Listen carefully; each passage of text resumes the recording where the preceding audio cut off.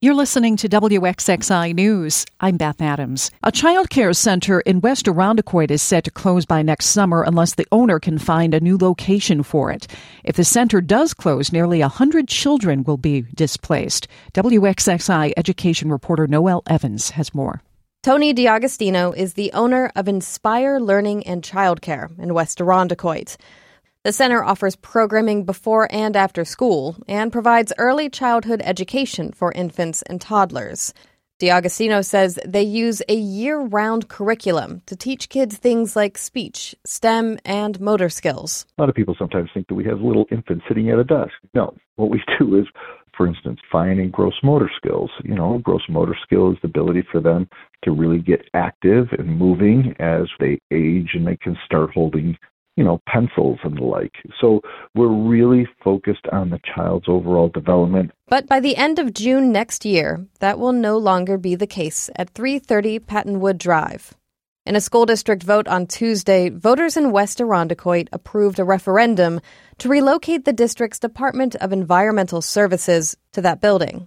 In a statement, district leadership said they must prioritize the needs of the entire district and make decisions that are in the best interests of students and the community.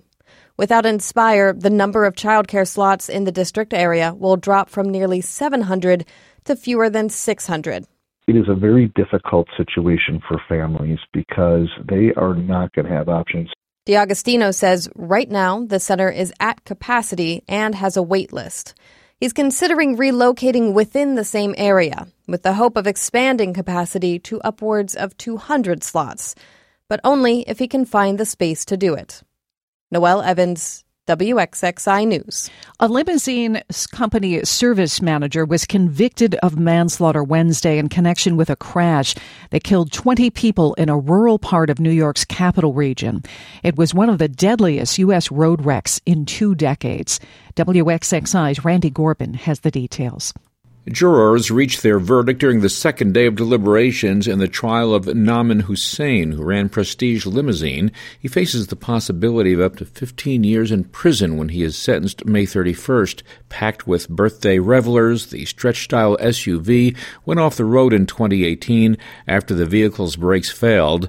The limo hit a parked car and trees before coming to rest in a stream bed in Schoharie.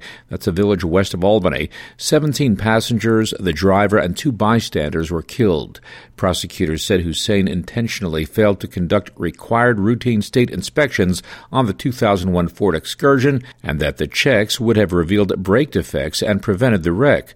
Defense lawyer Lee Kindlin said his client was misled by a repair shop. The shop was not criminally charged and denied it was at fault. Randy Gorbin, WXXI News. 99 of the top 100 golf players in the world are in Rochester for the PGA Championship, which begins this morning at Oak Hill Country Club.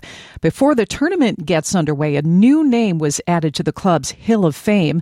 Legendary CBS Sports announcer Jim Nantz is the first broadcaster to be added to that exclusive group. He accepted the honor Wednesday at Oak Hill in a moving speech in which he remembered his father, who died of Alzheimer's disease 15 years ago, and his mother, who died last October. Nantz also talked about how the Buffalo Bills embraced him and his Alzheimer's Research Foundation as he prepared to call their game just a week after his mother's death. Nantz said the foundation was flooded with donations from Bills fans. I didn't hear from anybody supporting any other team. They may, of course, been supporting another team. I don't know. But when I saw that, the Buffalo Bills did, from the fans to the players to their executive team, I was blown away. Among the celebrities in the crowd for Nantz's awards ceremony was Bills quarterback Josh Allen and retired Syracuse University basketball coach Jim Boeheim. You can find more local news on our website, WXXInews.org.